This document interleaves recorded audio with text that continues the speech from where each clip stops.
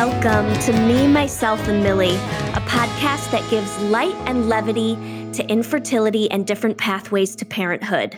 I'm your host and local infertility sleuth, Millie Brooks. Welcome, everyone. This is episode 71, and today we are going to look at the role menstrual health has in your fertility journey. With us today to unpack this topic is Dr. Caroline Floyd, who practices acupuncture and Chinese medicine in Sacramento, California.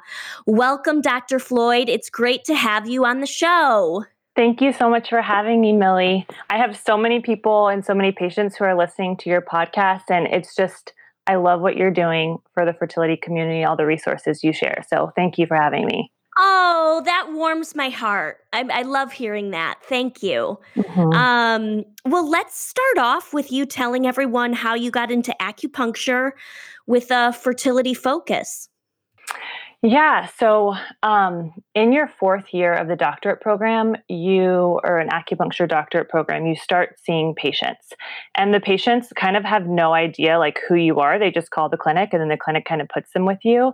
And so I started treating fertility patients. Somehow I would always get fertility patients, and I loved it. I bringing someone through the process of trying to conceive and trying to understand like why they're not able to, and then helping them have a child was extremely rewarding. And so it kind of started there in clinic, and then when I graduated I moved to Sacramento and I wanted to kind of dive into the fertility world. So I accepted a position at a clinic in Sacramento that only treats fertility acupuncture.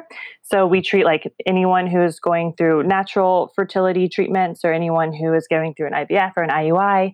And then we work with the two clinics up here, the IVF clinics, and we go on site for pre and post acupuncture embryo transfer treatment. So I was kind of thrown into the world of fertility that first year. And I felt such a connection with my patients. I mean, my patients anyone going through the fertility journey, I feel like oftentimes they're not listened to a lot. And so my patients and I felt like I was like part of their family. They would send me ultrasound videos and heartbeat videos, and oftentimes like I would find out in the treatment room that they were pregnant before they even told their partner. And sometimes they'd come see me and I would feel their pulse, and it would feel like a pregnant pulse.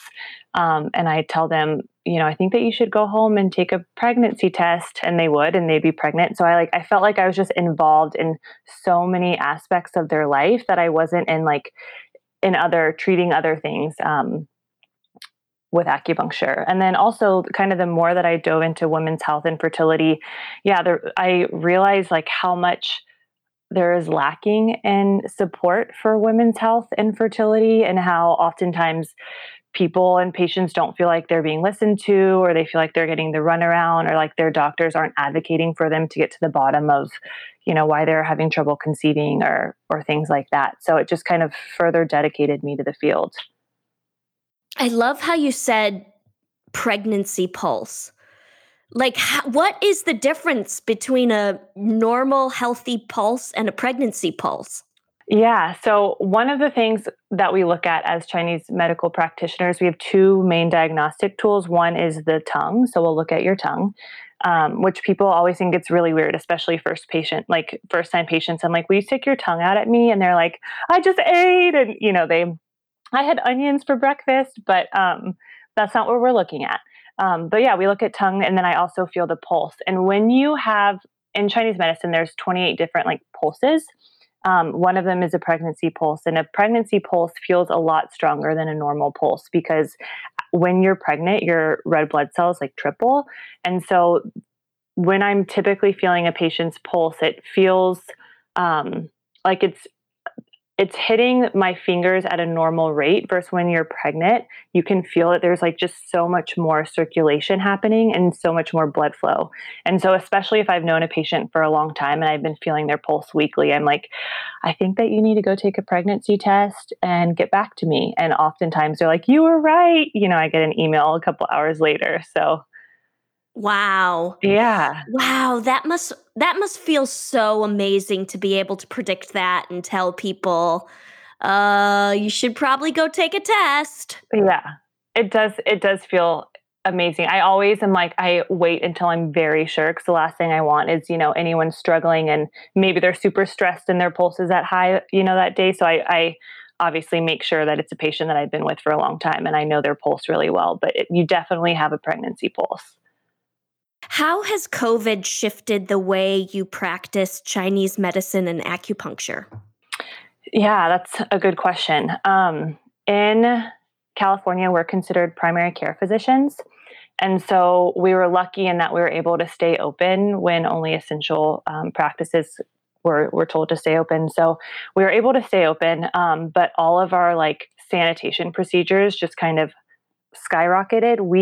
You know, acupuncture, we clean everything in between patients anyways, but now instead of just changing the sheets and we would change the sheets, we have like a plastic layer underneath the sheet too that we're lysoling like all of the tables and counters and doorknobs and bathroom in between each patient. So it takes a lot longer to make it feel COVID safe. I'm in a mask, the patient's in a mask, and you're not seeing any other patients, you're only seeing me, and checkout and everything, we're not touching credit cards, things like that. And obviously if anyone is feeling sick or any symptoms, you get a test and you don't come in. And so it's definitely changed our sanitation procedures, but I would say like 70% of my patients are fertility patients, and as you know, fertility patients are resilient and aren't going to quit unless they physically have to. And so patients didn't stop coming in. Like if they felt safe to come in, patients would come in. And we only had one IVF clinic closed in the area, so it kind of resumed as normal, just with a lot more sanitation like implements in it. Got it. Got it. Well, let's talk about menstrual health. Speak to the role that menstrual health plays in one's fertility story. You say that your period is your hormonal report card. Tell us about your philosophy on that. Yeah. So, when you think about it, your period is one of the only physical external signs that you get, that you can kind of see what's happening, like what's going on with your hormones. You can go, into an IVF or see your reproductive endocrinologist, and they can tell you, with an ultrasound how your lining looks, and that can be indicative of estrogen, or like if you've ovulated and that lets me know that your luteinizing hormone and progesterone, what's that doing? But we don't have ultrasound machines at home. And so your period is something that tells us what is going on hormonally. So when I'm looking at someone's cycle, I'm looking at if they have PMS, if they have pain, and if they do have pain, what's the quality? Is it stabbing? Is it dull? Is it before your period, during your period, after your period? The amount that someone is bleeding on their period, if they're bloating, how long they're bleeding, and then how long it's been since their last period. So we're always looking at these symptoms because your period's a culmination of the waxing and waning of your hormones, and so the outcome of your period is dependent on how hormones are flowing during the month. And a lot of things have to go right for you to have a regular period. I mean, I'm sure like anyone who's listening has been very stressed and then their period's off, or didn't eat great 2 weeks leading up to it and noticed that they had a little bit more pain. So your period definitely ebbs and flows with your hormones and also just lifestyle choices. And so I have my patients, we look at their period from cycle to cycle, and that's how I'm able to gauge like how much we're working on hormone balance and how much improvement we're making there. Amazing. So you ran through a few different factors there, like length, Mhm. um, consistency, and what else did you say? Oh, like flow, like how heavy it is, the Mhm. amount. What types of those? What types of things do those indicate? Yeah. So typically, as we all know that lining is an important part of your fertility process. So if you're having really heavy periods, typically your endometrial lining could be a little bit thicker, and that could be indicative of, estrogen dominance or higher estrogen. All of this we can also see by lab work. Most people will come in with lab work too, so we can see like, oh, your estrogen is, a little bit imbalanced, things like that. But lighter periods could be indicative of like having less estrogen. Spotting, pre period could be indicative of low progesterone. So things like that. So everything can kind of come back to a hormone, and we can also follow it up with the lab work that they've done with the fertility clinic to confirm it. But my goal is to have your period be as much of a surprise as possible. So like, your period's about to come, and then you go to the bathroom and you like see a little bit of blood on your toilet paper, and you're like, oh, my period's here. What I don't want is for you to be in like, irritable and crampy and PMSy for a week before, or a couple days before. My goal is to make it as much of a surprise as normal, which tells me like your periods, how they're waxing and waning, it's smoothly. You're not having these like strong dramatic stops of or drops of hormones. How can women achieve more regular periods, and why is that important when trying to conceive? Yeah. So it's important. I'll kind of answer that first. So it's important when trying to conceive because when you have a regular cycle, you're better able to predict when you're ovulating. And you're better able to predict, like, if you're ovulating around the same time every month, to me, that tells that that's the time when your endometrial lining is going to be like the most conducive to implantation. So we want to get you to ovulate as regularly as possible. That way you can better predict the timing of intercourse. That way, ideally, your uterine lining is nice and juicy for implantation. And so that's why it's important for fertility. The more balanced your hormones are, the more regular your periods are, and the more optimized your fertility is. So we'll have patients come in who do BBT charting, and we'll see how their BBT temperature has progressed, and it gets like, as it gets more biphasic, which it should do during your two phases, the more it gets more of like a stereotypically like good chart, they conceive shortly after. So I see it happen all the time. Like their chart gets better, they're feeling better, they're sleeping better, and then they conceive. So that's one of the tools we look at, and how you can start making your period more regular. I always like to give people practical tips that they can start doing at home first. So my big four, I use the acronym SEES, SEES. So it's sleep, exercise, eat, and stress. And those are things that you can start kind of managing on your own now, and they affect your hormone levels and cycles so much. So sleep, make sure, I tell patients at least 8 hours a night. Some people just can't, but the goal is 8 hours a night. Exercise, I don't like to say that you have to do like really intense exercise, but you should be moving your body. So like dancing in your kitchen for 20 minutes or going on a walk with your dog, that counts as exercise. Eating, I tell patients mainly whole foods. You want to try and avoid like foods that will cause inflammation for fertility. So try and cook at home as you can, as best as you can. And then stress management, which I think if you're going to take anything away from the SEES protocol, the stress management is the biggest one, because there's not one fertility patient who is not super stressed. And I don't want to tell, like, I think it's infuriating to tell someone who's stressed to not be stressed. So it's just like, let's look at what's going on. Let's see what factors you can start, like, putting aside or table, say no to things that you want to say no to, like do more of what you love. It's just kind of managing what you're doing better to make you as less stressed as possible. But at the end of the day, it's 2020 and the fertility journey, and there's going to be a stress component. So trying to manage it as best as possible. And then the last thing, which is kind of a no-brainer because I'm an acupuncturist and herbalist, is to get acupuncture, an acupuncturist who specializes in hormone health, and also to get on an herbal formula that's right for you. Amazing. And when you say herbal formula, what do you mean by that? Yeah. So all acupuncturists in the state of California are also licensed herbalists. So we're trained in Chinese herbal medicine. So I have an herbal formula line that I created called Dr. Floyd RX. And it's the herbs that I use in clinic with my patients. And I also just opened up to selling it online, but it's formulas for how your period's going. So let's say that you're someone who has like a really heavy period flow or really light period flow, or PMS. We give herbs, we'll take PMS for example. I'll give herbs to the patient it's Chinese herbal formula that will help the patient feel less like stressed, anxious, irritable, bloating leading up to the period. So things like mint and ginger. A lot of Chinese medicine is like kitchen medicine, but all natural herbs that will help that patient in their individual presentation. Got it. Yeah. What types of fertility related cases do you see on a regular basis at your clinic?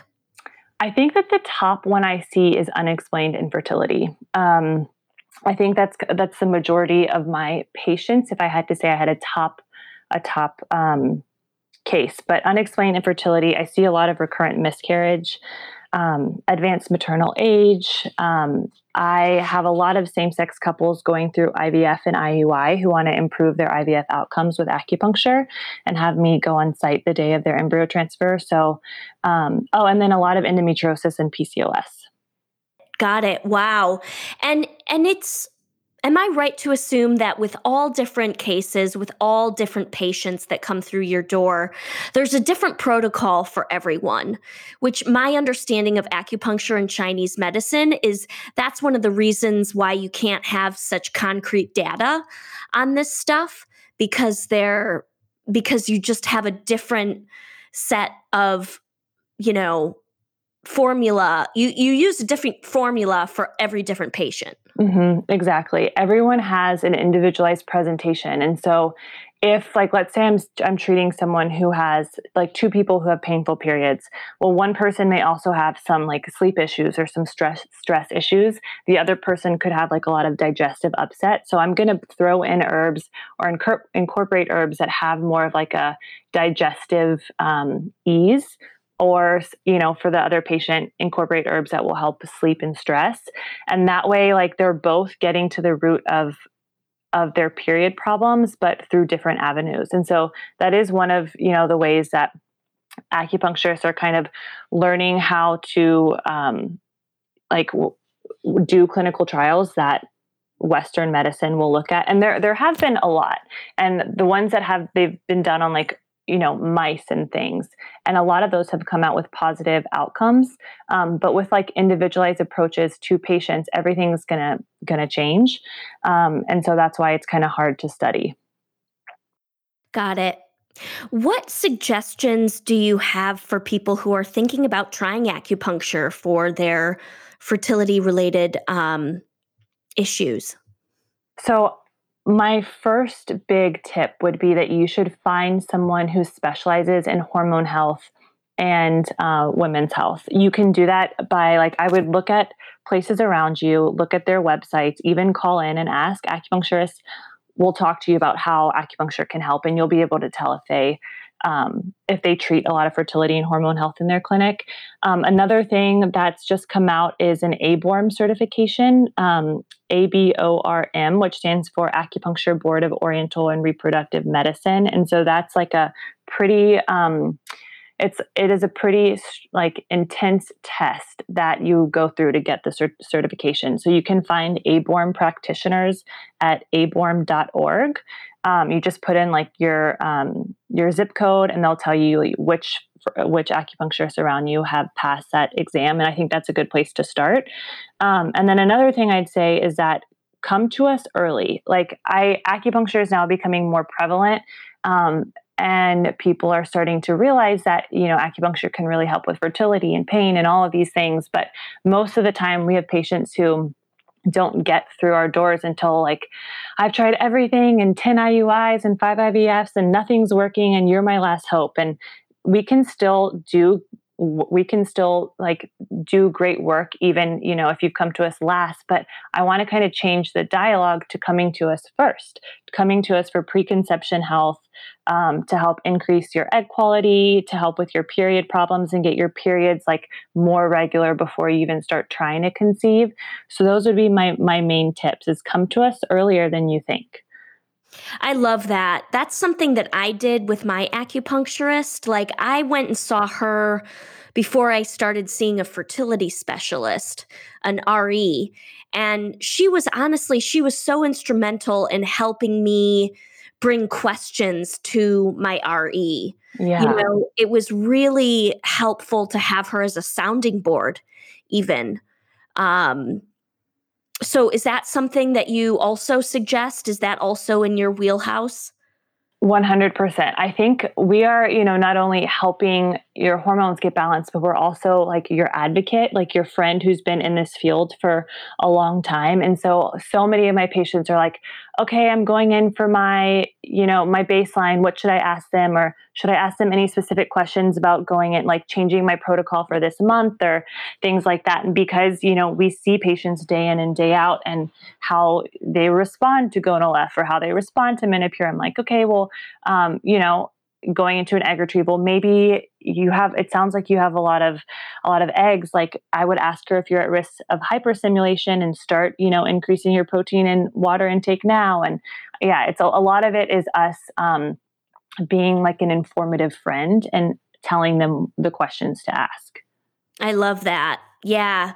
I mean, you just also want another person in your corner who understands your charts and your levels and your medical record, Mm-hmm. um, who's helping you ask the right things, you know? Um, well, what types of misconceptions happen between Western medicine physicians and Eastern medicine doctors? Because I know that sometimes there will be a little bit of I don't know, there's just a little bit of a disconnect sometimes between the Mm-hmm. two. Yeah, typically I see doctors who are all for acupuncture, and then I get the opposite of doctors who are like, well, there's not tons of studies and, it can't hurt. But I think that the trend is more now that like a lot of acupuncturists are in clinic with the reproductive endocrinologist doing these pre and post transfer treatments. I'm definitely seeing people come around and like, oh, wow, this patient has had 3 unsuccessful transfers. We did acupuncture on the 4th. It worked. So, yeah, I think that for misconceptions, the first is that, and this is just misconceptions of acupuncturists in general, I think that a lot of people think of Chinese medicine as this like new age, hippie, crystal chanting, like chakra clearing, I'm going to be whispering chants into your ear while you're on the table. And it's very much not that. Like acupuncturists, like we've been trained to know the questions to ask and very much in like a Western medical training. And acupuncture is by no means new. It's been around for 23 centuries and is still the primary form of healthcare for 1.4 billion people in China. So, yeah, I think that would be the first misconception, is that like we're, gonna whisper things into your ear and clear your chakras. And the second, I think most people and even, doctors of Western medicine don't realize how much training we have to go through to become an acupuncturist. Our master's program, just a master's, is 4 years, which I feel like is one of the longest master's program ever. And it's extremely intense, and we learn a lot of Western medicine. Like we had to do anatomy 1, 2, and 3, physiology, 1, 2, and 3, pharmacology. And the reason why it's so Western medicine oriented is because we know like our playing field. We know that doctors aren't going to be studying the drug herb interactions of, a Chinese herb. And so I need to be the one that's like, okay, well, if you're on blood thinners, I'm not going to give you Angelica, or, I need to be the one that's going to make those decisions. And I'm the one who'll, go to a doctor and say, I think that you should consider this, or things like that. So we've been trained to, on like their terms. So I think that a lot of people don't realize how much Western medicine is incorporated in our schooling. And on top of a master's of 4 years, then to get your doctorate, it's additional 1 to 2.5 years. So it's a lot of schooling that's like very much based in Western medicine. And that's one thing that when I tell people, they're like, "Oh, I thought you had to go to school for like a year and then you're good." And it's very much not the case. Wow. Wow, that's incredible. Like I'm really glad it's being honored and respected more Hmm. in Western medicine because I've always grown up to think that. I mean, I grew up in the Midwest, which is embedded. It's Middle America. Hmm. There's not a lot of influences from other cultures and other parts of the world, and so there was this mentality that like um, it wasn't effective, you Hmm. know? And then when I moved to California, where there was a lot of different influences from other parts of the world, especially Asia, it was just more respected. It was more incorporated. It was just more ingrained in the Western medicine philosophy. Yeah, I completely agree. And now, like insurance companies are, covering acupuncture for pain and for nausea and for all these sorts of things, which is really, really great. We have patients come in like, okay, my insurance company has approved, so that is all steps in the right direction. Um, what makes your blood boil about infertility? How much time do we have? I feel, That's I, a typical answer I get. There's people have quite a list, so yeah. go launch into it. We have all the time in the world. I mean, I think that the main thing is the language that we use around fertility and infertility. I think the language can be very triggering. Like anyone over 35 saying that they have a geriatric pregnancy completely blows my mind, and it makes me extremely frustrated because it's so disheartening and discouraging. And like I'm like, okay, a geriatric pregnancy. Like other terms I don't particularly love. Um, are an incompetent cervix. So when you're pregnant and your cervix starts opening earlier than it should, um, the medical term is an incompetent cervix, which like I'll have patients walk into my treatment room and they're like, "Yeah, my doctor told me that I have an incompetent cervix," and we're just like, it's just, it's extremely, Like, where do you go from there? Wow, yeah. great, great. Like, okay, I think that they're trying to change that terminology to cervical insufficiency, which, like, why wasn't that in the first place? Like, why would we ever use the word incompetent to describe anyone's anatomy? Like, it has like a brain that can choose the right and wrong. It just, yeah, it's really frustrating. Other things that really get me going are just like how the lack of insurance funding for fertility. I think that being able to conceive should be basic health care. Um, and, now enable, like, if you are not getting pregnant on your own and you go through an IVF or IUI, you have to take out a loan or you have to borrow money or you have to be rich. And it's just, you shouldn't go broke trying to have a child. And I think that insurance companies should help. Like, there's very few patients that come, into our clinic that have an insurance plan that covers even a little bit of their fertility or fertility treatment. And I think that being able to get pregnant, if you're not able to, that means that something is going on, and insurance should try and find out what's happening and also help you have a child. So yeah, I think the lack of insurance and not recognizing that fertility is like basic healthcare um, is extremely frustrating. Absolutely. Just accessibility overall. Like I think there's just way too many hoops that we have to jump through to be able to get any answers, Yeah. you know. Like, why does being someone with a uterus have to be this hard? Like, why we're already up against a lot, outside in the real world, and then on top of that, just to get like basic answers to our fertility questions can take 3 different practitioners that you've gone to, and the first isn't helping and they just say birth control, and the second, it's just so much. It's like a lack of resources and support. So, and then one other thing 100%. Yeah, go ahead. is I like on the insurance topic is that I have a lot of patients who have suffered recurrent miscarriages, and every insurance that I've come across, you have to have 3 miscarriages in a row without any births in between them to get further lab work. Like to get miscarriage lab work, you have to have 3 miscarriages, which for anyone is like 1 is traumatic, especially for that one if you've been trying for years. I don't want to say one is worse than the other, but it's just a different feeling. And so to have to go through that 3 times before, the insurance that you're paying for monthly, hundreds of dollars, before that they're going to support you and try to find answers, you have to go through it 3 times. Like, it's just, the further I get into this field, the further I'm like, wow, we have a long way to go. That's evil. Yeah. Like, I did a whole episode on funding your fertility, and I discovered there's also just massive financial consequences for miscarriage too. Yeah. Like not all plans cover a DNC or lab, like you said, lab work. It's just, it's so wrong. It just feels so wrong.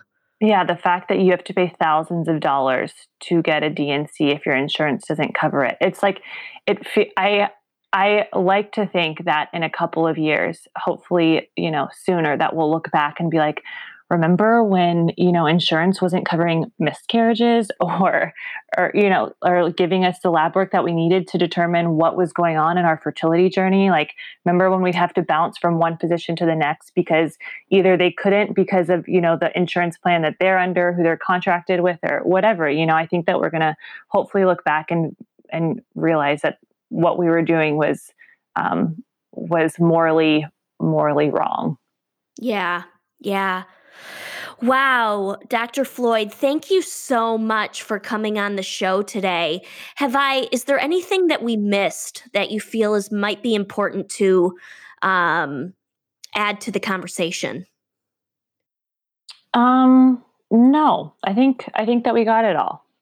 Okay. Yeah. How can people find you and connect with you and possibly get some help for their journey?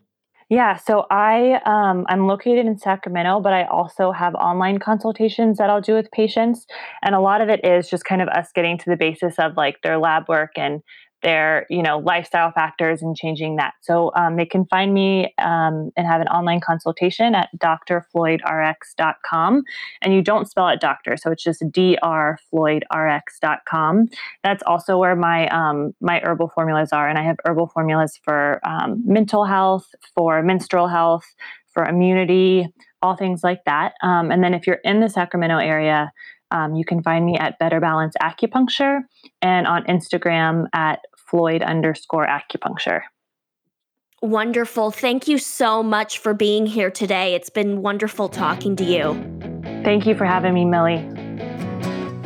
Thanks for listening to this week's episode of Me, Myself, and Millie. Follow us on Instagram at Me, Myself, Millie for more podcast updates. If you enjoyed the show, please like and subscribe and share on social media. A special thanks to my husband, Rowan Brooks, for technical support, and Cal Reichenbach, who did all the music you heard in this episode. You can check him out at calzonemusic.com. Thanks, cutie bombs, and see you next week.